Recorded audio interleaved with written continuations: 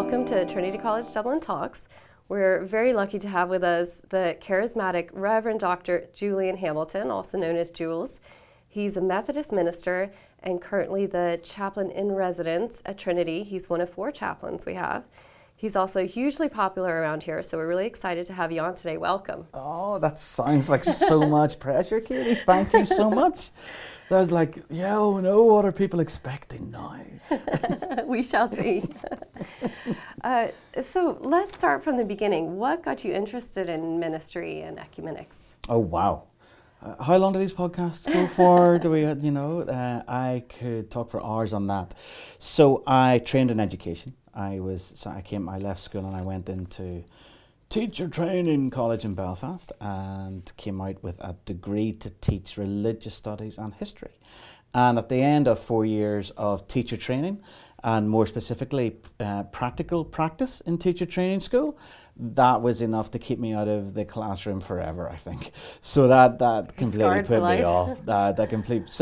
And it just so happened at that point that my church, the Methodist Church in Ireland, were asking for, they were appointing what they called was a national youth evangelist. What a great name, great title. It had to be called that for funding issues, I think. But essentially it was a national youth worker role, helping to develop youth work amongst different kind of groups of Methodists around Ireland. So I spent the next 5 years then kind of travelling all around Ireland as a youth worker, representing young people, being a voice for them in the structures of the church, trying to organise events and actually, so the first kind of event I ever got involved with was called Autumn Soul. We started that 20 years ago and it's still going. I'll be doing one of the seminars on Autumn Soul in a couple of weeks, so it's really lovely to kind of still see those things that I was involved in decades ago still going and still doing great stuff in Ireland.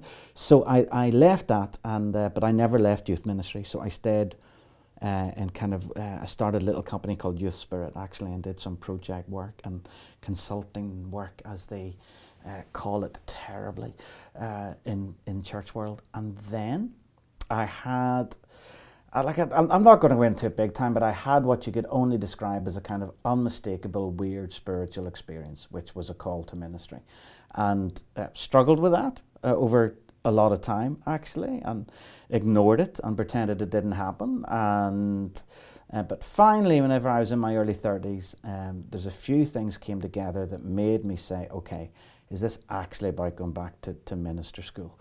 So I went back to Minister Factory and went back to college, did my master's, and thankfully the Methodist Church in Ireland sent me back to college again, to Trinity College. Right. So that was 12 years ago. Okay. So this is my 12th year in Trinity, and oh my goodness, time flies when you're having fun.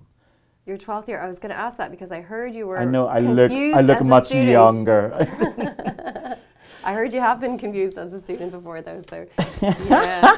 Do you know what happened to me last week? And you might want to edit this out, but I used a staff toilet in one of our buildings. And then I heard the door click and somebody come in, and I was like, excuse me. And then someone, you meant to lock the door. And I'm like, okay. So then whenever I came out, she was standing there and she was like, are you a staff member? And I'm like, yeah. Don't you know who I am? And I was like, well, would you like to apologise first for opening the door when I'm in the toilet? Which is then, no. She just, are you a staff member? Yeah. What do you do? I'm one of your chaplains. Oh, right. Okay. You'll never forget. Into the toilet. True story. Oh my goodness. 12 years, okay. 12 years, yeah. You're a piece of the furniture now.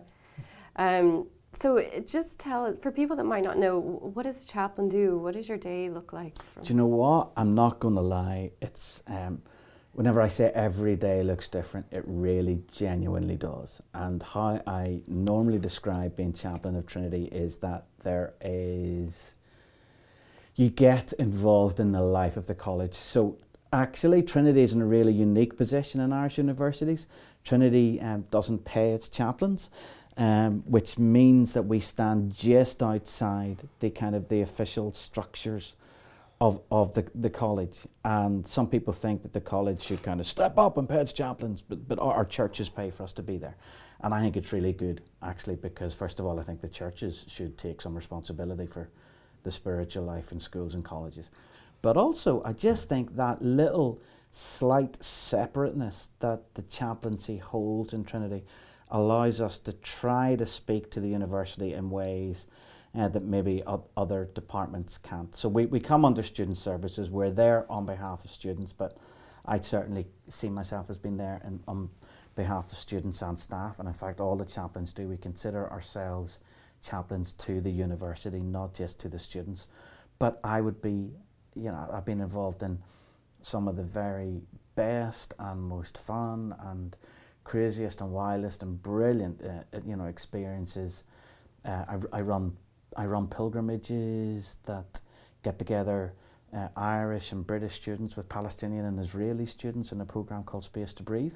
You can never do something like that without taking some abuse for it. Not everybody agrees that we should have everybody talking. Right through from that kind of really big experience that has been life-changing for students and for me, to be fair, right through from those best of things right through to the worst of things. We have students who die, and those moments are always the most kind of difficult and stretching. Perhaps when a student goes missing, it can be really traumatic. So literally those two ends of the spectrum and everything else in between. And so consequently, even no 2 days the same. I could have a day planned with some meetings, maybe the student life committee, or talking to some staff, or have a couple of conversations lined up with students who want to talk about something that we maybe meet together regularly to talk about. And then you just get a phone call from the counselling department, and that's your day. Your day can be gone and changed from that moment on. So they can kind of recommend some students to come talk to you. Well, if they call like that, it's usually a bit of a crisis, and that can happen. But the recommendation absolutely works both ways, actually. There's a load of students who'll sit in my office and I will say, do you know what, I'm going to walk over with you to the counselling department, or I'm going to connect you with someone that I want you to connect with. And it's really lovely then that the counselling staff do the same thing. So, I will get usually emails or sometimes a call from one of the counsellors and saying, do you know what, I was talking to somebody and they've got just some stuff that I think it would be really cool to sit with you about. But we're chaplains, we're not trained counsellors, but we are spiritual directors. So somebody has a spiritual question, or there's, questions of, dignity, hope and meaning that we all have, those big questions, then I'd like to think we can help with those. And my honest answer is, and I hope it doesn't sound patronising, because I know it can, but actually, you're hanging out with a bunch of 18 to 25-year-olds, and those years in college are whenever people decide who they want to be. They actually make decisions about the humans that they want to be and the way they want to impact the world, if they want to impact the world at all. So there is nothing more exciting and meaningful than actually being able to sit with people who are asking questions like, do you know what, who do I want to be in this life? And why. So I love that stuff. So yeah, the very best as well as some of the very worst of life's experiences. So if somebody wants to come and talk to you, do they call you up or do they email? How does that so work? We have the chaplaincy. All four of us have rooms in House 27. The senior tutor's on the first floor. We're on the next two floors, and people can just come up, knock on the door. We've got a common room which always has free tea and coffee and biscuits. We're very disgusted that what normally happens is that students find us, come to love us, accept our common room as their own living room, and then don't tell anybody else in case they don't get a seat or somebody else eats all the biscuits. So amongst students, it's a real shocker. Our regulars who we see every day would just be like, no, I'm not telling anybody about this place. I'll not get a seat if everybody starts to come to the chaplaincy common room. But it's just a hangout area. It's a really lovely space. We do soup every Tuesday. Where we feed loads this term, actually. It's always packed. You can always draw them in with food. Yeah, totally. Yeah. First rule of student ministry, bring food every single time. So people will just knock on the door, and that happens quite a lot. But actually, the longer I'm here, the more people would send me maybe a Facebook message or an email and say, are you around at 3 o'clock today, or can I speak to you sometime tomorrow? So there's a lot more kind of appointments, for want of a better phrase now. And I love those, because if it's a nice day, I'll be like, come on, let's grab a bench somewhere on campus and all that sort of thing. Yeah. Do you know the worst day I ever had, actually, Katie? I can tell you. The worst day I had was whenever I had about 3 or 4 of those knocks on the door that were unexpected, and lots of tears that day, and the tissues in my office ran out. So I still say that was the worst day for me being a chaplain, the day that the tissues ran out in my office. What did you do? Actually, I ran next door to the Catholics, and because no, I did, yeah, and because one of the priests had seen somebody kind of walk into my room crying, he knew what I was looking for, so he just basically, almost without looking up, he picked up the tissues and just kind of passed them across the room, and I was like, "Oh, thank you." There's teamwork as well. There you go. Yeah. Well, we're an ecumenical chaplaincy, and that's important to us. And as So sorry, what does that mean now? Somebody so might not know. okay, yeah, great question. Ecumenism is whenever churches work together. The ecumenical movement is trying to discover the things that unite us more than divide us. So an ecumenical chaplaincy says, there's I'm a Methodist, there's 2 priests there, we've got an Anglican priest, but actually we're all the one chaplaincy. We're all Christian. We're all working towards the same, or should be working towards the same goals of seeing God on campus, seeing God alive on campus in ways that it's needed. Of course, that's slightly more complicated by the deep religious history Trinity has. Yes. Hundreds and hundreds of years of the best of that type of religious expression, which is very formal and quite high. I'm a Methodist, so high church just makes me giggle, and I enjoy it. You couldn't be further from the truth from our students today. No, I mean the students, the actual population of Trinity is so varied that. No, it's not, and so that the actual population could not really connect with what I just kind of called high church at all. That's quite right. Interestingly, there are some students who absolutely love it. And they volunteer, and they run things, and they play their part. And so it can be really interesting to get to know the students who really value that sort of ritual and maybe even quite legalistic approach in some ways. And certainly in Ireland, there's a lot of people connect religiously still through those religious, ritualistic, set ways, whereas I consider myself to try to come at things from the other angle, because certainly Anglicanism and Catholicism can be quite staid in how they do things, and there's people who connect with that, and it's great. But that's kind of the reason I would do things like God on Tap, which is about food and a beer. Usually this semester has been pizza and beer and God conversation in my apartment. Sometimes we meet in the Pav. I hire out the alcove in the Pav, and we would have a guest and give them a few minutes to speak, and then we'll have food and beers, and we'll continue the God conversation. So that's the sort of stuff that I would do, while there is the other ritualistic things happening. So you're just something for everyone. You're just setting me off on one night, Katie. You get me talking, and I'll go on forever. You've got loads of time. So what's your favourite part of the job? Do you know what? My favourite part of the job is actually what I alluded to earlier. And I hope it doesn't sound patronising, but I think I see boys and girls arrive in Trinity, and I see young men and young women leave. I think people have big questions about life in these years, and being able to stand alongside, walk alongside, as people are literally growing up and choosing career and choosing the options. It's not just about work, it's about who I want to be, and they're deciding that. So that is by far the favourite thing that I get to do. And for some people, that's a really traumatic experience. Some people, they're trying to really escape I want to say shackles, it's too strong a word, but escape the conformity of home. Because we all have to. We all have to get to a place where do you know what? Who do I want to be? What am I going to do? Am I going to move country or not? Am I going to have a career or not? So being alongside people in those years, deadly exciting. Someday I might have an answer to that myself for me. Exactly. Okay, so let's get to the Good Summit. This is an event you've co-founded. It's coming up next Thursday in Trinity. Tell us a little bit about it. It's giving me sleepless nights at the minute. That's a good start. It is.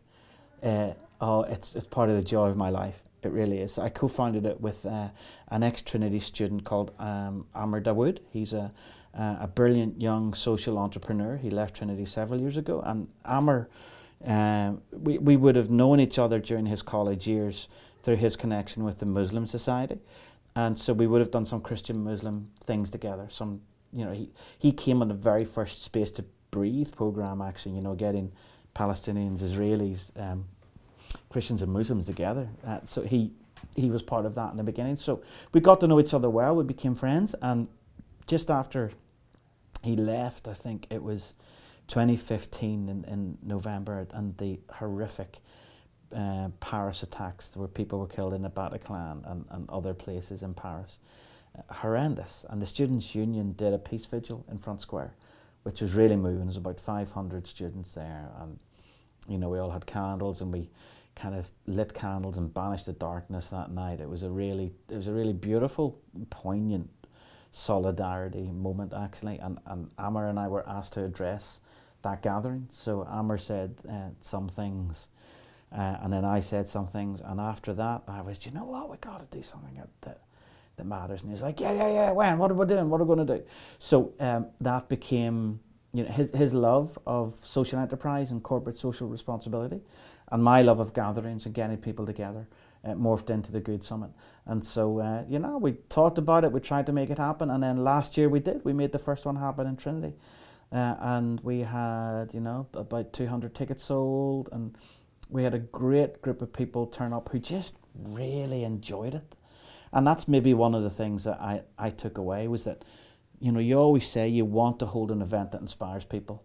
But then whenever people at the end of the day are going, wow, this is amazing, I'm like, seriously?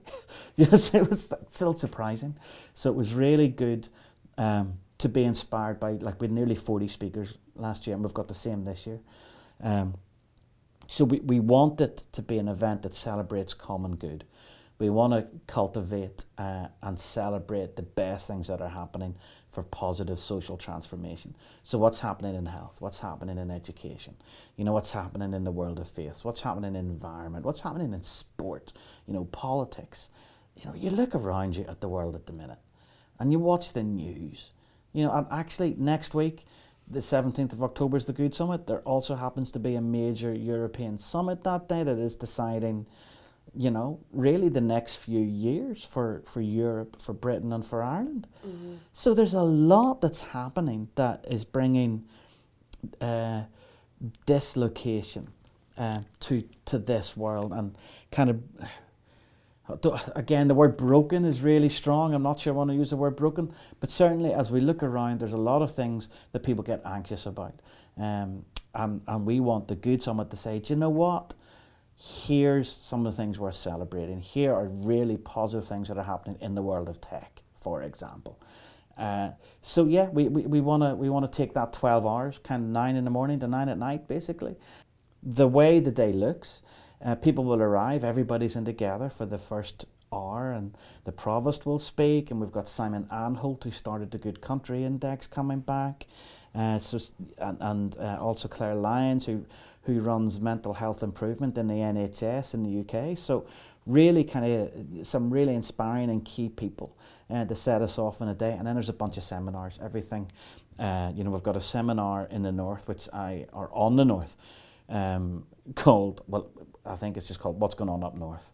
Although I wanted to call it What the Feck is Going On Up North, but I was outvoted by people. Didn't make it past the committee. Yeah, it didn't make it past the committee. That's exactly right. But we've got one of the assistant chief constables from Belfast. Trevor Ringland, the ex-British and Irish Lion, who has really spent his life since being an international rugby player, helping to bridge the gap between North and South. And we've got Father Martin McGill, who was the preacher at Lyra McKee, the journalist's funeral, who was killed in Derry. So, that's just, and that's only some of the people on that panel.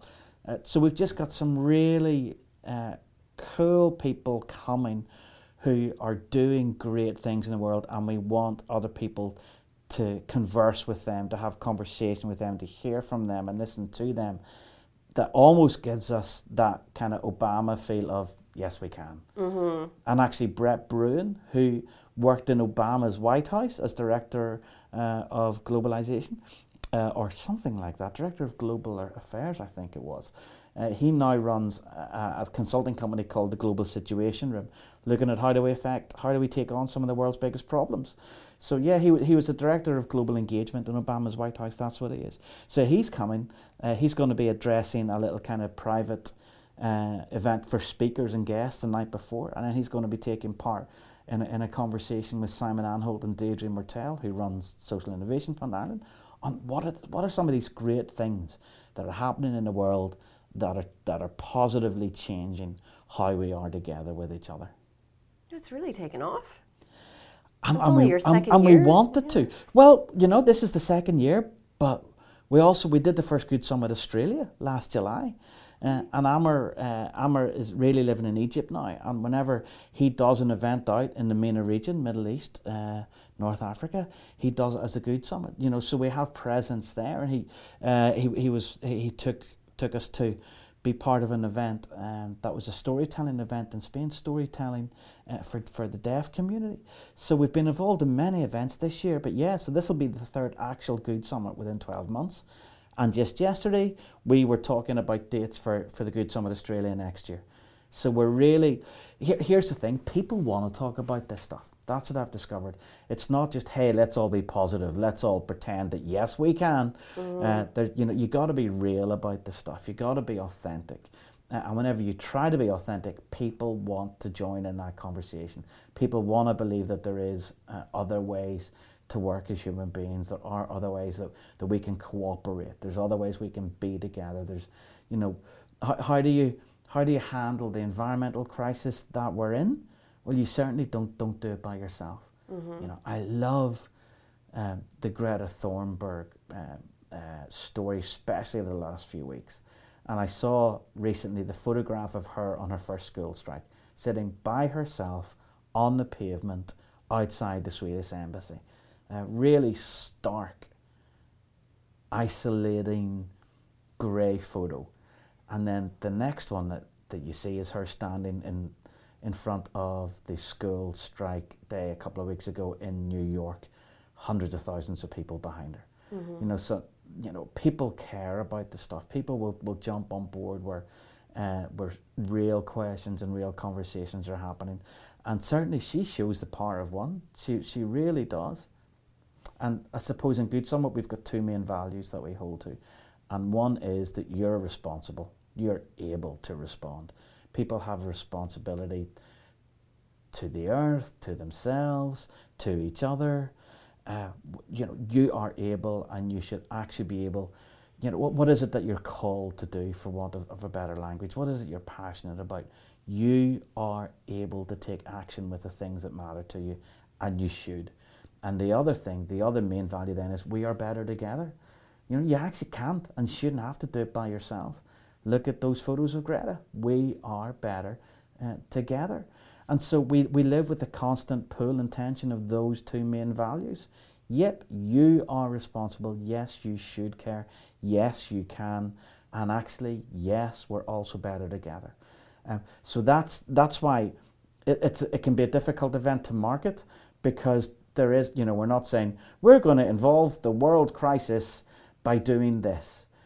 We haven't got one answer for one problem in the world. We recognise the complexity of the problems that the world faces at the minute, and we recognise there is not one group of people who have an answer to everything. So educationists don't, corporates don't, faiths don't, the banking system doesn't, governments are showing themselves to be largely inept as well at the minute. But if we're all together, if we're all in the room, if we're trying to learn from and for each other, then we can actually begin to get somewhere. And we want the Good Summit to create connections that last. And we want to cultivate more goodness and get more fresher ideas about how we can be better together. Okay.